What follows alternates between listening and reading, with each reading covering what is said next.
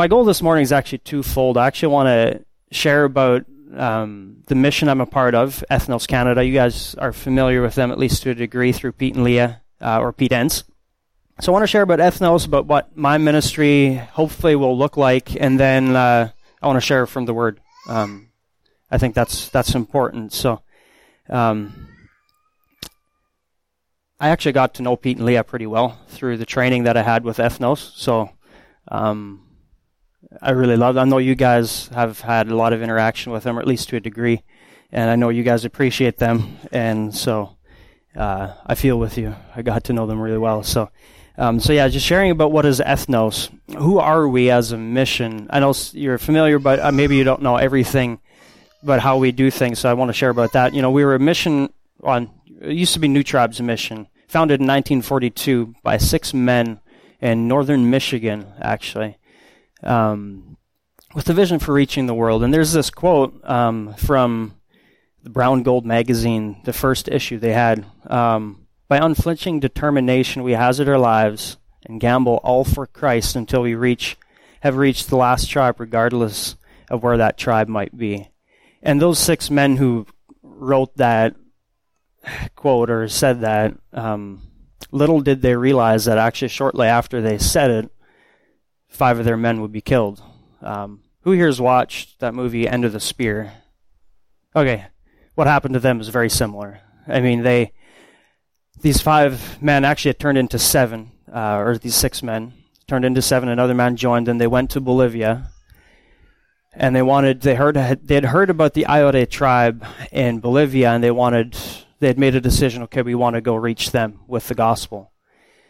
So they moved to Bolivia. They set up their base in Santa Cruz, and they're on their way into the bush. They're plowing. They're making a trail. And I think they were 2 weeks in, and they get a letter from town, from Santa Cruz, because they'd left their wives back in Santa Cruz to kind of unpack, take care of everything, make sure the homes were good. And they get a letter basically saying, hey, the landlord that we were renting from told us to move. He had sold the place. We need to move. And so they sent back 2 men to go help the ladies pack everything up and move. Little did they know that was the last they would have communication with those other 5 men in the bush. And I forget how long, but it was many years, they never knew what happened to them. And the 2 men that went back to help the ladies ended up actually plant the church in the Ayote, or they planted the church in the Ayote people, the same people who actually killed those 5 men. And they, for a long time, did not know what happened. They just disappeared. Found out actually they killed them and ate them, just so all evidence would be gone. Little did they know that what they said in that quote would actually happen. So the mission organization as a whole, our goal is to reach those who are unreached, those who have no chance to hear the gospel unless someone goes to them, because there are such people. But the question is, why do we do what we do? Now, we have, as a mission, seek to accomplish the goal through 5 realms, and I'll share about that. But first I want to go into why do we do what we do. And in Romans 10, 13 through 14, it's a familiar passage.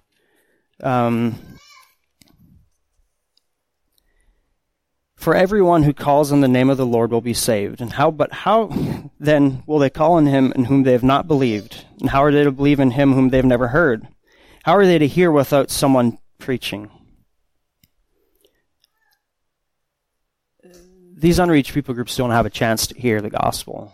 They don't have any churches there. They don't have any Christians in order to be able to have the influence to know Christ. And I just want to share a little bit about my personal testimony, and it goes into why we do what we do.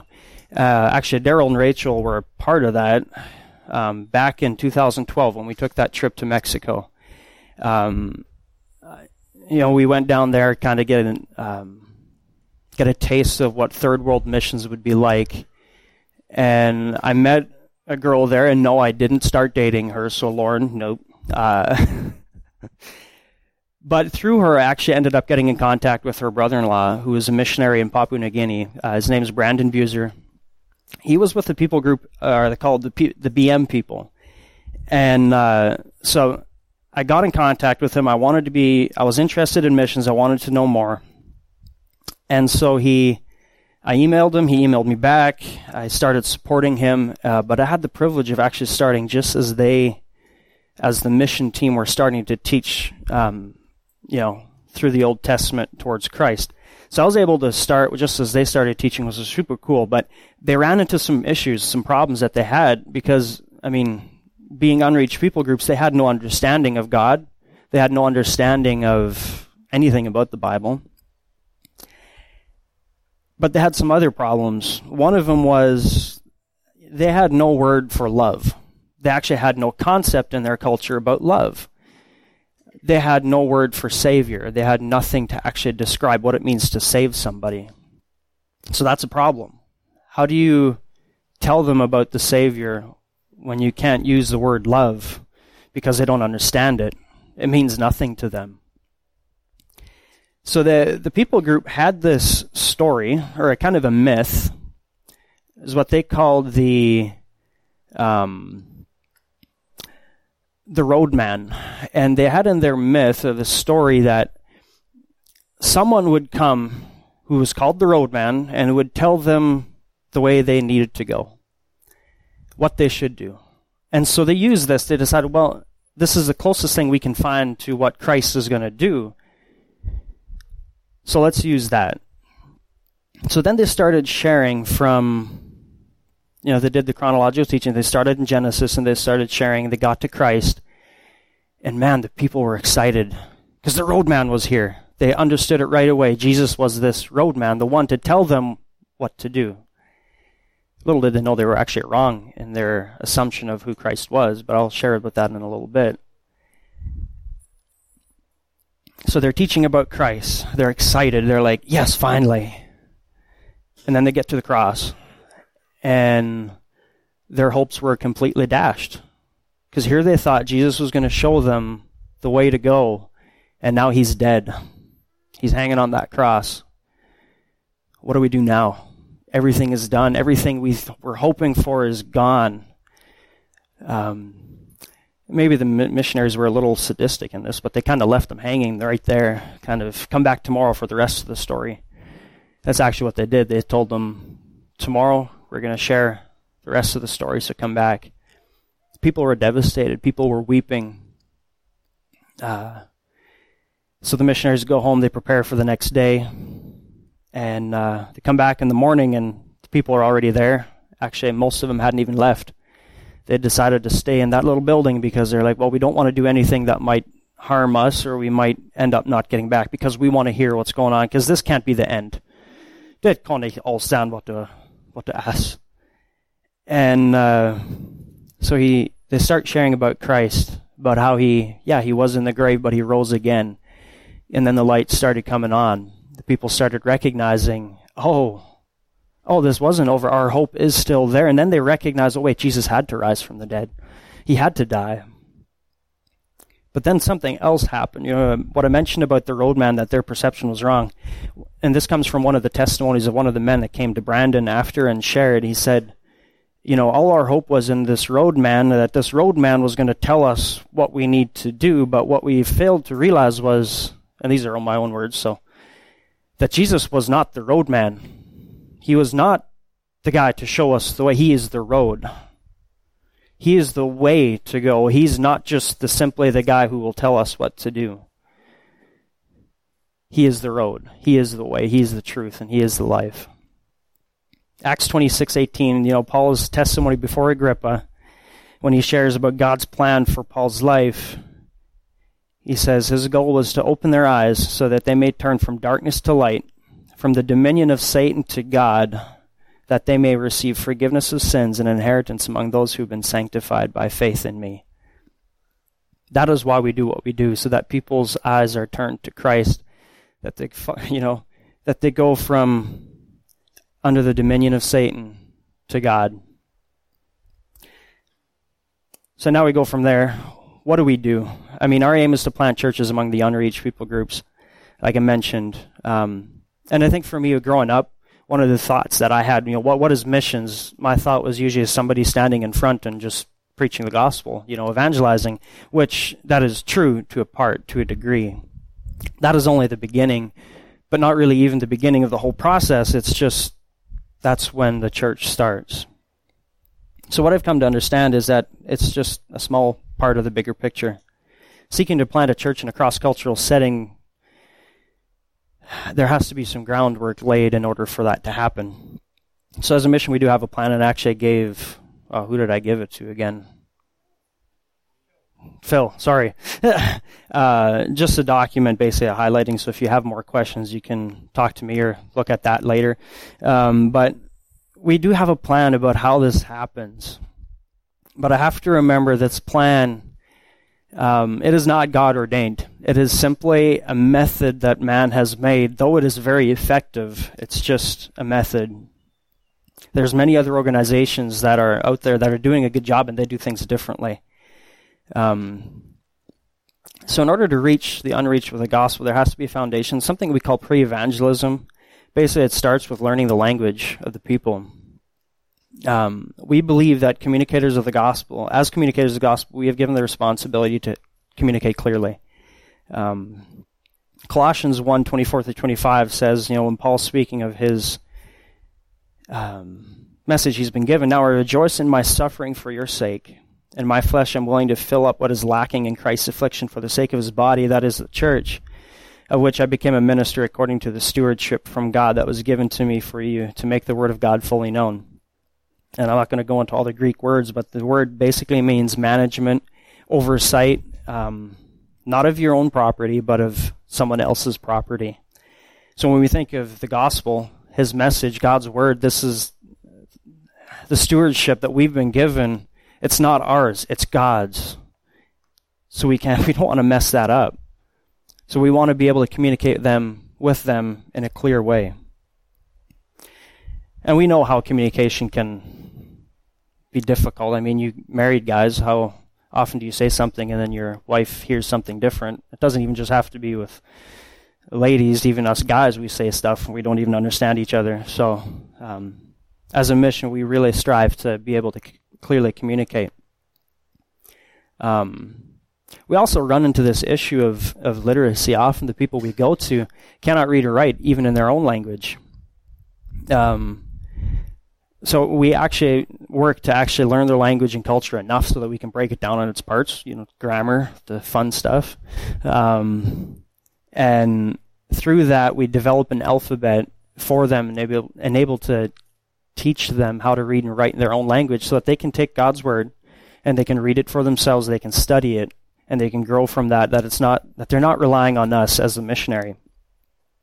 Because really we want them to be trusting in Christ alone, not in us, to be able to bring the word to them.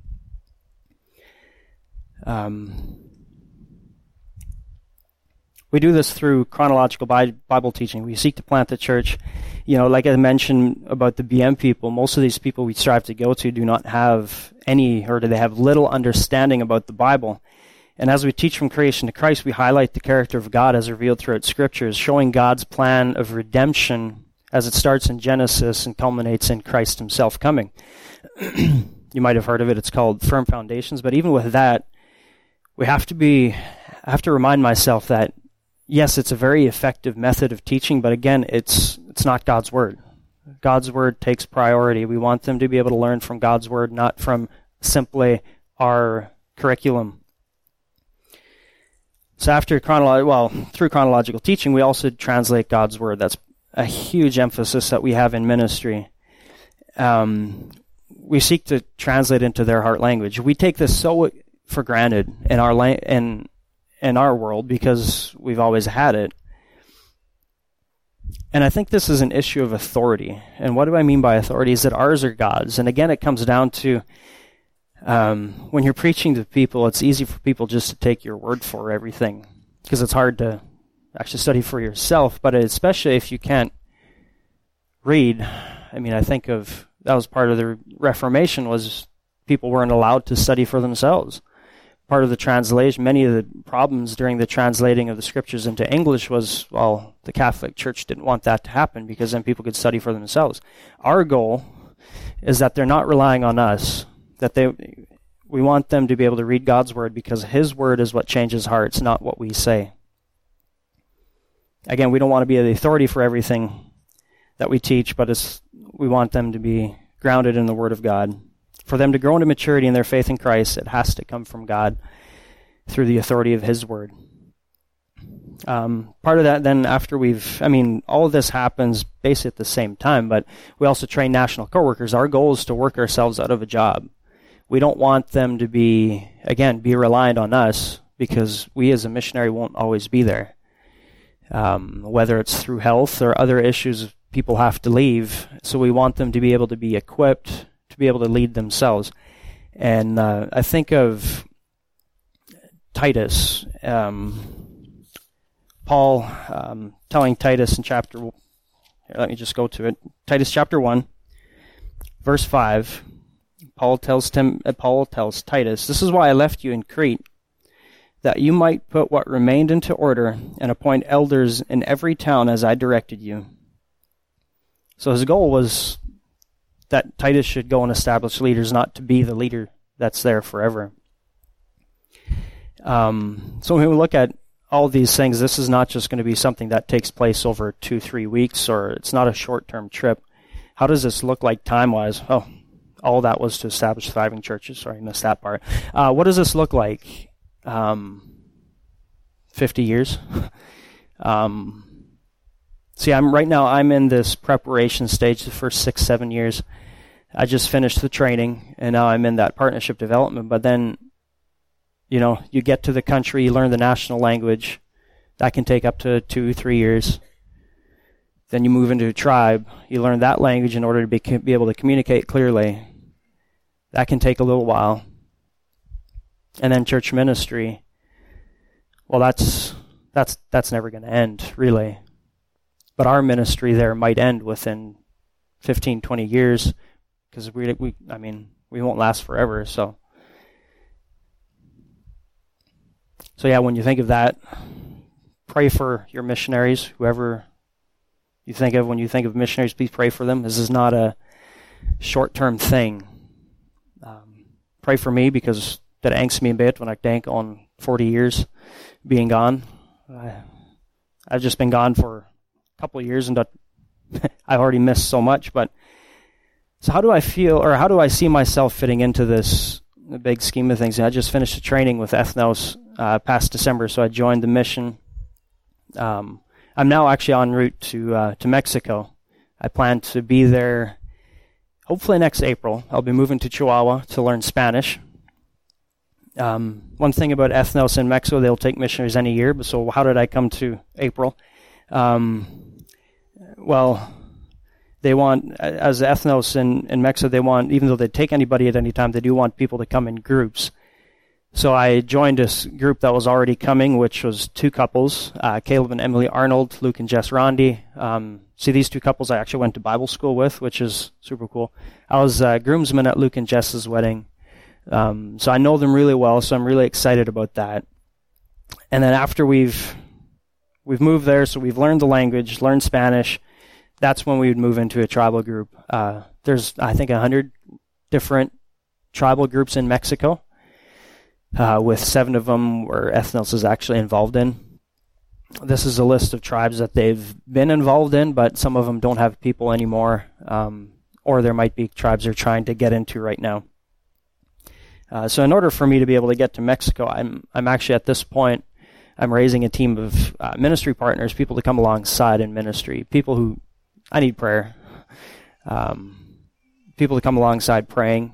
I mean, there's many needs that I have, there's many failures I have. I need prayer. There's a whole issue of finances. I'm needing to raise $3,000 a month. I'm currently actually at 53%, so praise the Lord for that. But honestly, actually, I think the best way to partner with me is actually go yourself. There's many needs here at home. I agree. Do we need people here to invest in people here at home? Yes. But what about the people who don't have access to the help they so desperately need? Matthew 9:36-38, when he had been preaching, when he saw the crowds, he had compassion on them because they were harassed and helpless, like sheep without a shepherd. Then he said to his disciples, "The harvest is plentiful, but the workers are few. Ask the Lord of the harvest, therefore, to send out workers into his harvest field." We overlook it very easy, or when we do think of it, it's often, I was like this. "Yes, Lord, here I am, send him." "Check on, please, nicht me." But I like this quote from Paul Washer. He said, "We have all been called to be involved in the Great Commission with equal passion. Whether we stay here or go to the darkest jungles of Indonesia, we have all been called to embrace the Great Commission with equal passion." And I wholeheartedly agree. We're all part of the team. There's no individualism in Christianity. And that's one of the reasons why I joined Ethnos, and that's because of their emphasis in partnering with the local church. So that people here at home providing for the missionaries are just as much part of the team as those who are overseas. Brandon Buser did that for me when he got me involved, even though I wasn't even there. And I find it interesting because he emailed me one day and he's like, "Hey, I showed them a picture of you to the people." And just so that they could see that there's others that are involved in these people getting the message. He showed them the picture of me and my deer, which was the deer that I shot, which they kind of found interesting. But it's just cool that the technology we have to be involved in people on the other side of the world. I find that just amazing. So my desire is to do that for my supporters, whether they're praying for me or giving, whatever, is that they may be part of the team. That it's not just about the people who go, but it's everybody who's involved. I was influenced to go because of a missionary, because of being a supporter, and I hope to do that for others as well. And I actually brought prayer cards in the back if anybody wants one. I have them in the back. I have a newsletter that I send out if you want to get them. I have a sign-up sheet in the back if you want to sign up for that. And I would love to continue the conversation, continue to get to know you guys. I mean, I live here in La Crete, so you can all, we can all go for coffee or something, get to know you guys. So yeah, now I want to transition, I think it's good, to my sermon. And we'll be in Romans chapter 10. And so my goal with this part of the message, I guess, is just to give a challenge to missions through what Paul says in Romans. To be involved in what God is doing in the world. I don't think there's anything better than actually being involved with what God is doing. So first of all, I would just want to lay the context to what we'll be talking about in chapter 10, and we'll go through chapters 1 through 9, just at 30,000 feet in the air, just kind of breeze through that just so we can lay the context of chapter 10. And I'll do this in a little bit of a more interactive way. I decided this morning when I got here, because it's a small group, we can do that. So the book of Romans, I mean, most of the letters are broken up into thought patterns that the author had. And Paul breaks up, at least I think he does, chapters 1 through 3 is one section. So can somebody give me a summary of chapters 1 through 3?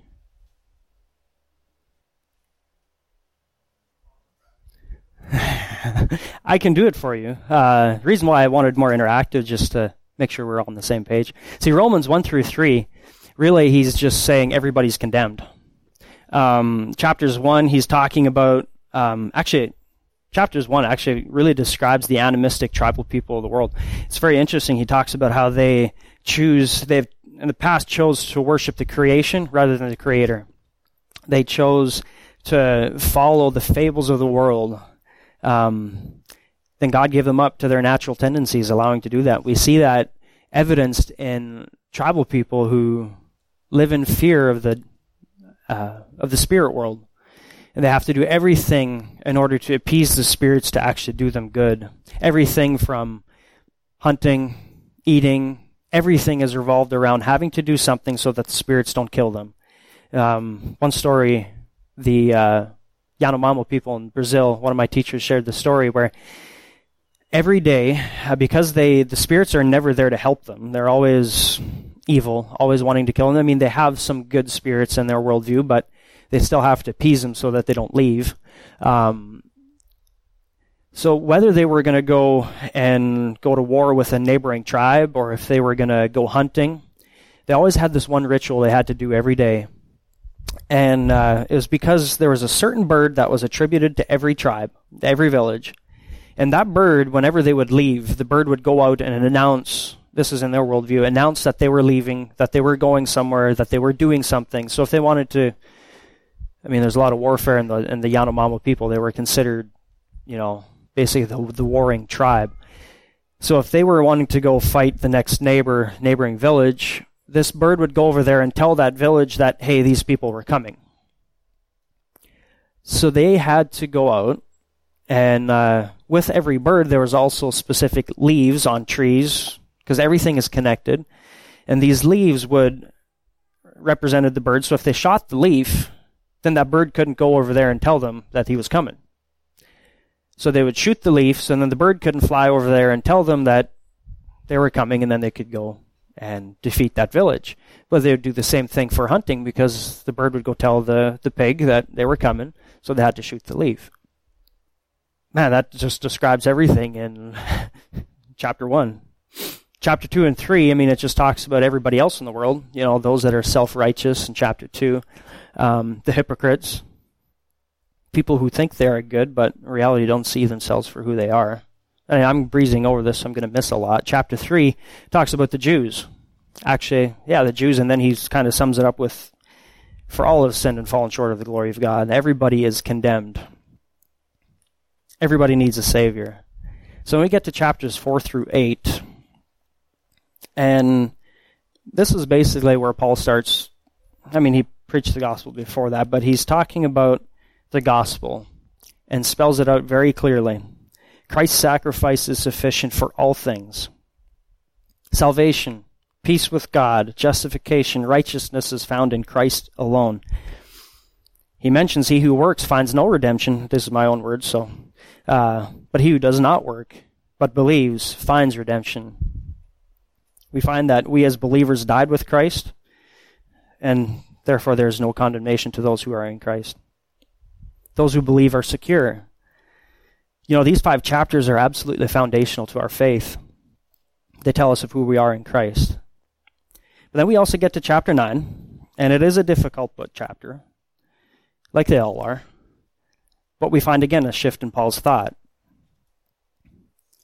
So he starts with sharing his heart. Like we often overlook this, I sure do. Paul is shedding his heart out to the people of his audience, obviously the Romans. His heart is breaking for his people. I'm speaking the truth in Christ. I'm not lying. My conscience bears me witness in the Holy Spirit that I have great sorrow and unceasing anguish in my heart, for I could wish that I myself were accursed and cut off from Christ for the sake of my brothers, my kinsmen according to the flesh. They are Israelites, and to them belong the adoption, the glory, the covenants, so on, the promises, everything, even Christ.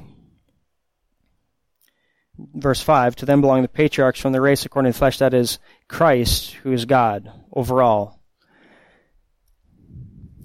Paul's shift is from the gospel, from the promise, end of chapter 8, that nothing will be able to separate us from the love of Christ.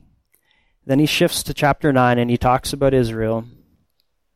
There's a lot of other things he talks about, but what I want to highlight is this issue of, what about Israel? Because someone must have brought up that question to him. Wait a minute, God told you that nothing could separate us from the love of Christ. What about Israel? God had chosen them, they're his people. How come they're not saved as a nation? There's many promises to Israel as a nation. So what's going on? Does God go back on his word? So, and the way I see it, and this is just one way I see it, Paul is starting to defend God's character. Not that God's character needs to be defended, but as he's coming up against opposition to what he's saying, he's starting to answer questions that people have. So as much as he's defending God's character, he's also defending the nature of salvation. See, because the Jews had this thought that because I'm a Jew, because I'm Abraham's seed, I am now a child of God. He's making the argument against that. He's saying, no, being an Israelite does not equal being a child of God. Now just think about our own people. Vi sind wie Mennoniten, so therefore vi sind Christians. And Paul says, no, that's not the way it works. Salvation does not come because you're an Israelite. Salvation is not found in Israel, but is only found in Christ. So is God faithful? Absolutely. He will fulfill those other promises. He promised that he's going to do it. But his point is not to show that just because, how do I say this now? Salvation, and in the whole gospel, or the whole book of Romans, he's talking about the gospel, the true gospel.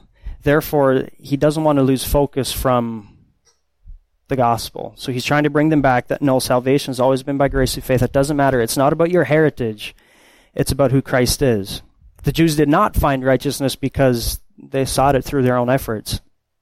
The Gentiles, he makes the argument, on the other hand, did not seek for righteousness, but yet they found it by faith. And actually trying to attain righteousness by fleshly efforts is totally natural. We all do it. It's in our nature to try it, to have to do something. So that was a short overview of chapter 9. I missed a lot. Sorry, you're going to have to forgive me for that. But chapter 10, again, it starts with Paul's desire to see his own people, Israel, be saved.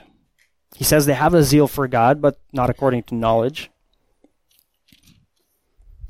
I'll just read 10, 1 through 4. My brothers, my heart's desire and prayer to God for them is that they may be saved. For I bear them witness that they have a zeal for God, but not according to knowledge. For being ignorant of the righteousness of God and seeking to establish their own, they did not submit to God's righteousness. For Christ is the end of the law for righteousness for everyone who believes. Again, jag må visa med en liten Isaiah the same. We are zealous. I mean, if you don't, all it is a dinga, right? But it's out of ignorance that we do those things, not recognizing what the righteousness of God is. That Christ is the end of the law for righteousness to those who believe. Now we get to verse 5. I actually found this section kind of confusing when I first started studying it because he's saying a lot of weird things, or at least that's what I thought when I first studied it. So verse 5, for Moses writes about the righteousness that is based on the law, that the person who does the commandments shall live by them.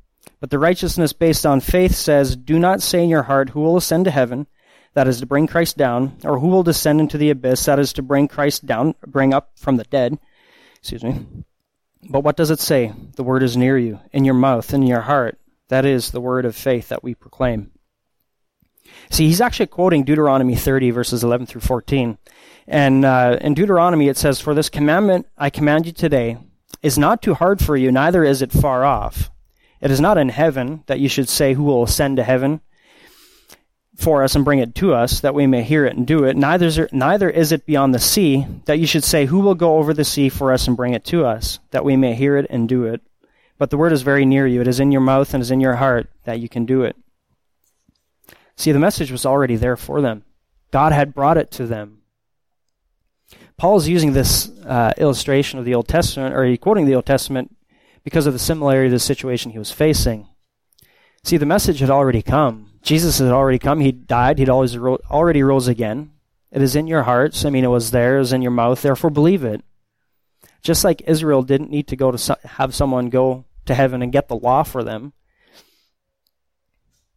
so the word of faith is already there. The message is right there in front of them. Believe it. It's not about what we do. It's about what God had done. Because if it's by the law or works of the flesh, in reality, it would bring Christ down from his lofty position of God, of Redeemer, and put him actually lower than us because we are the one doing it. It's not God. So if it would be man's effort, Christ coming down to earth and doing what he did is useless. There's no reason for it then. He just wasted his time. But I don't think God wasted his time. I don't think Christ did. Therefore, it's not about us. It's about what Christ did. And then we get to verse 9. Again, it's just, Paul is just over and over talking again about salvation by faith, by grace through faith, reminding them that it's about Christ, not about them. Verse 9, Because if you confess with your mouth that Jesus is Lord and believe in your heart that God raised him from the dead, you will be saved. For with the heart one believes and is justified, and with the mouth one confesses and is saved. For the Scripture says, everyone who believes in him will not be put to shame. For there is no distinction between Jew or Greek, for the same Lord is Lord of all, bestowing his riches on all who call on him. For everyone who calls on the name of the Lord will be saved. See, if God was far off, or salvation was far off, this would not be possible. Salvation comes today. Whoever gets saved the same way.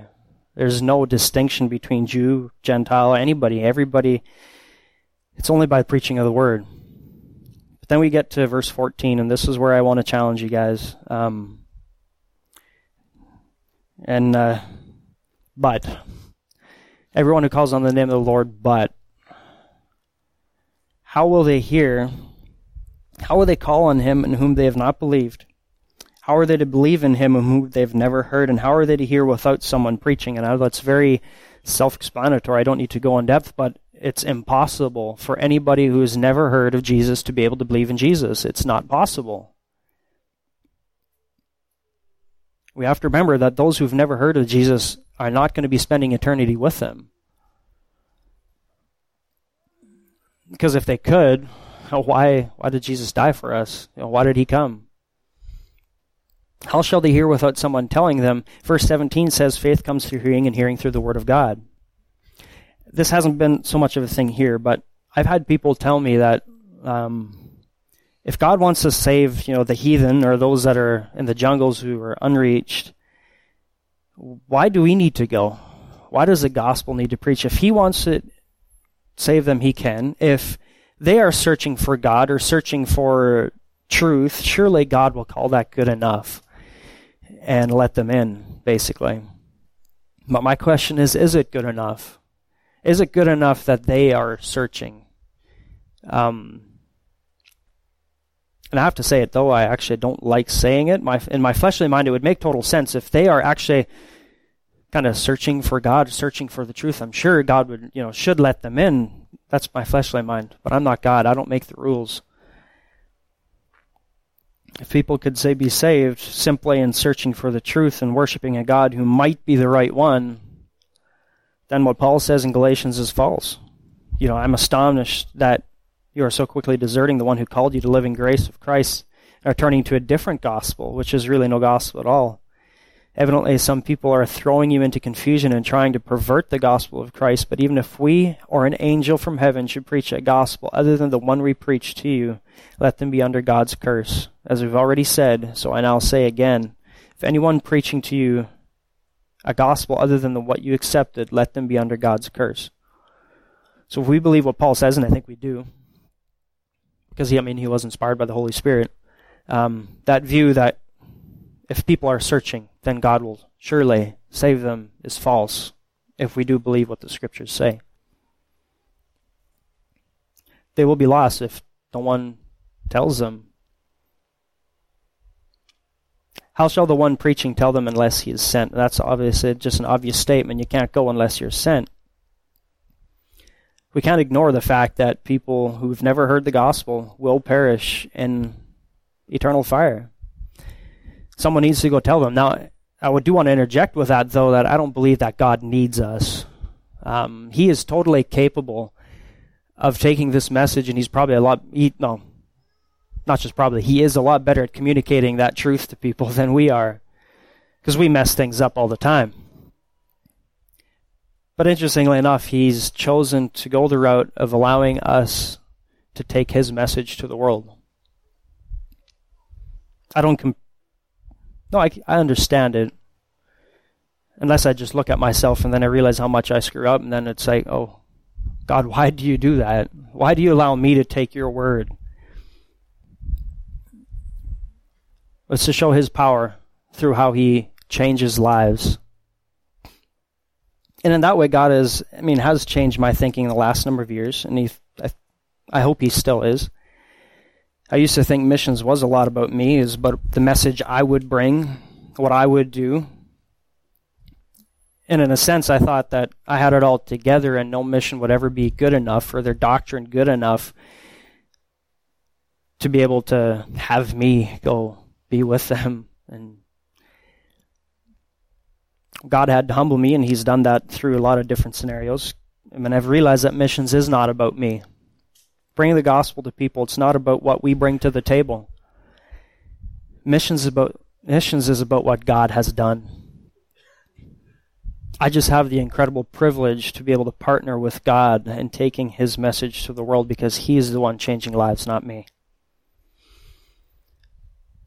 So I want to challenge you guys with one more thing before I finish with verse 15. And this is actually a challenge that my teachers gave me.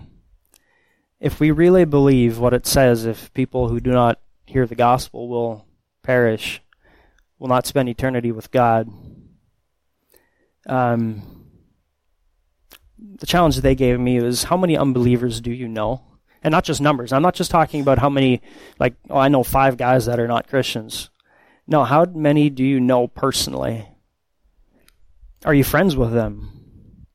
Do you invest in their lives? Now, this is something very foreign to us here in La Crete, at least to Vietnamese. I mean, we surround ourselves with the believers, which is good, and it's something we should do.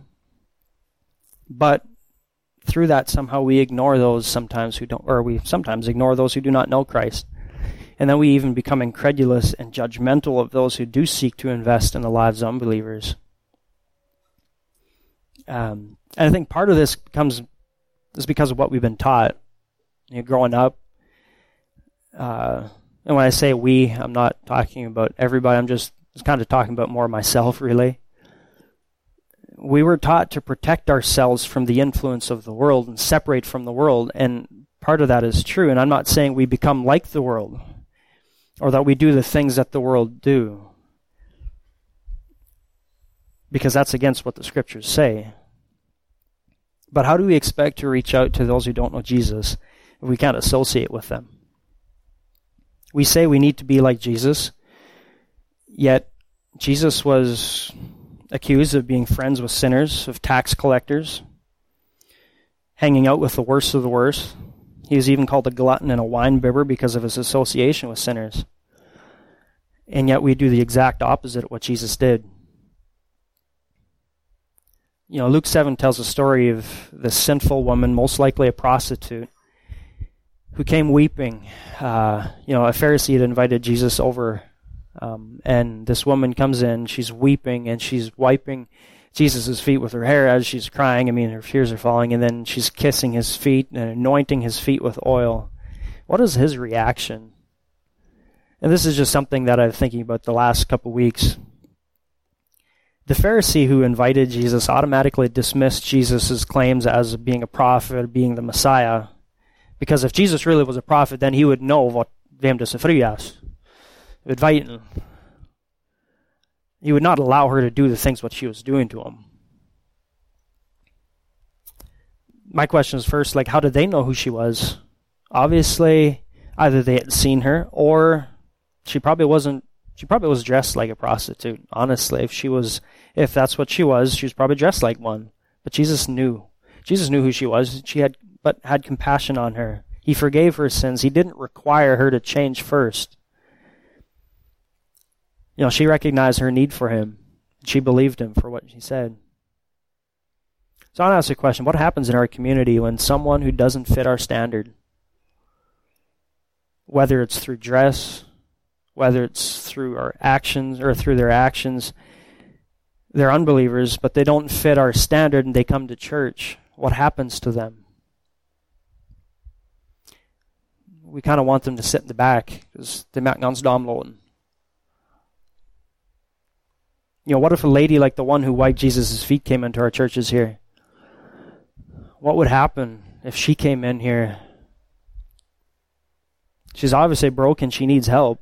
What would happen? I don't think she would get much help in our community. And I say that not to condemn everybody else or that actually beta, no, but I think we do need a mindset shift in our community where we are looking to help those, looking to reach out instead of being so inwardly focused. So sorry for going on that tangent, but it's been on my heart lately. And part of that, as I was working on the fire, or helping fight fire for the last couple of weeks, and just one thing that came to mind is if you do start reaching out to those who are really they're hurting, sometimes they don't even know it, but if you start reaching out to these people who we would consider, the sinners, it won't be easy. Actually, you could be made fun of or even reprimanded sometimes by the people you trust or you thought you could trust. I saw it.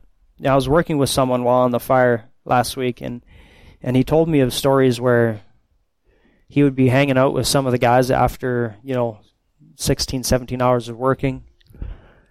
And yeah, those guys, they had a beer, or they were smoking, or they're cussing the whole day. I mean, I was there, that's kind of what they do all day, a lot of them. And the guy I was talking about, who was hanging out with them, he wasn't taking part in what they were doing. He wasn't swearing like they were. He wasn't drinking. But for some reason, he was able to share with them Christ, and actually, they liked him. Why? Because they were still a person to him. I know the Bible says we will be hated for his name's sake. That's true. But let it be for his name's sake, not for how we treat others. So I want to challenge you guys with that to look for opportunities to invest in the lives of unbelievers, because you don't know how much of an impact that can have on guys. I saw it happen out there with guys who were willing to invest in the lives. These guys opened up. They started talking about their life, the struggles they have, and it opened the door to the gospel. So yeah, I do want to challenge you guys to the missions, to not just here to the unreached, but if we're not involved in the Great Commission here, if we're not involved in the lives of sinners here, how do you think we're going to be involved in the lives somewhere else?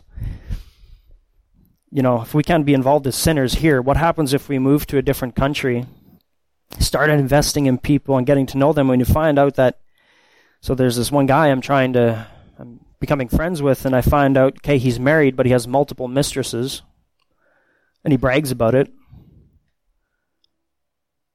is an alcoholic and beats his wife.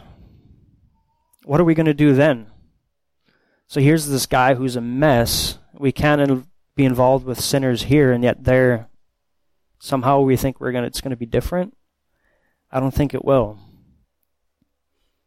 Because if we're not faithful with the little things, how are we going to be faithful in the big? Maybe the Lord has you stay here and pray and give to those going, but honestly, maybe God has you to go. And I want to appeal to you on the basis of Romans 10:14. How then will they call on him in whom they have not believed? And how are they to believe in whom and they've never heard? How are they to hear without someone telling them? So I want to encourage you to think outside your own world, your own situation you're in. And I have to challenge myself with that and start reaching out to those, because that's the mandate that we've been given, to preach the gospel to the ends of the earth. So I want to close with verse 15, an encouragement. And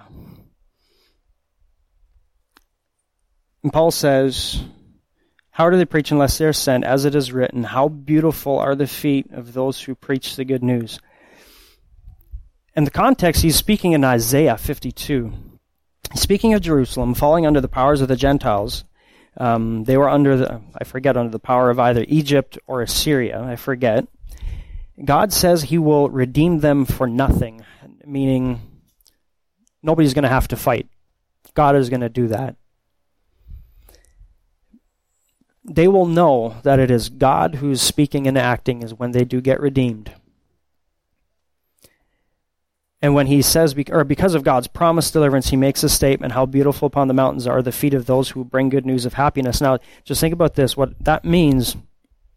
So, they didn't have all the communication we did back then, obviously. So they had runners that would, after warfare, they would run from the battle back to the city, wherever it was, in order to tell the people the news of what was happening in battle. Just imagine the jubilation of you've been under bondage to these people for years, 70 years at least in Jeremiah, many years, and you have someone coming run up and said, hey, you're delivered. Like, you're free, guys. Like, we're no longer under them. We're free. Imagine being the messenger to be able to do that. The guy having the joy of running. I mean, I'm sure he had all the energy to be able to run all that distance to tell them what was happening. This is the same argument Paul is making here. He's saying everyone is under captivity to the enemy, but Christ came to deliver everyone who would believe in him. So this is not a burden to take God's word. It is an actual privilege to be able to tell people that their deliverer is here. The Great Commission is not a burdensome duty because we get to partner with the greatest missionary himself, and that is God. So God has given us this message to broadcast to the world. And like I shared earlier in Acts 26:18, he's given us this message to broadcast, to open their eyes that they may turn from darkness to light, from the dominion of Satan to God, that they may receive forgiveness of sins and an inheritance among those who have been sanctified by faith in me. And kind of like that sinful woman in Luke 7, he has forgiven us much. So let us go and share his good news to all who will hear.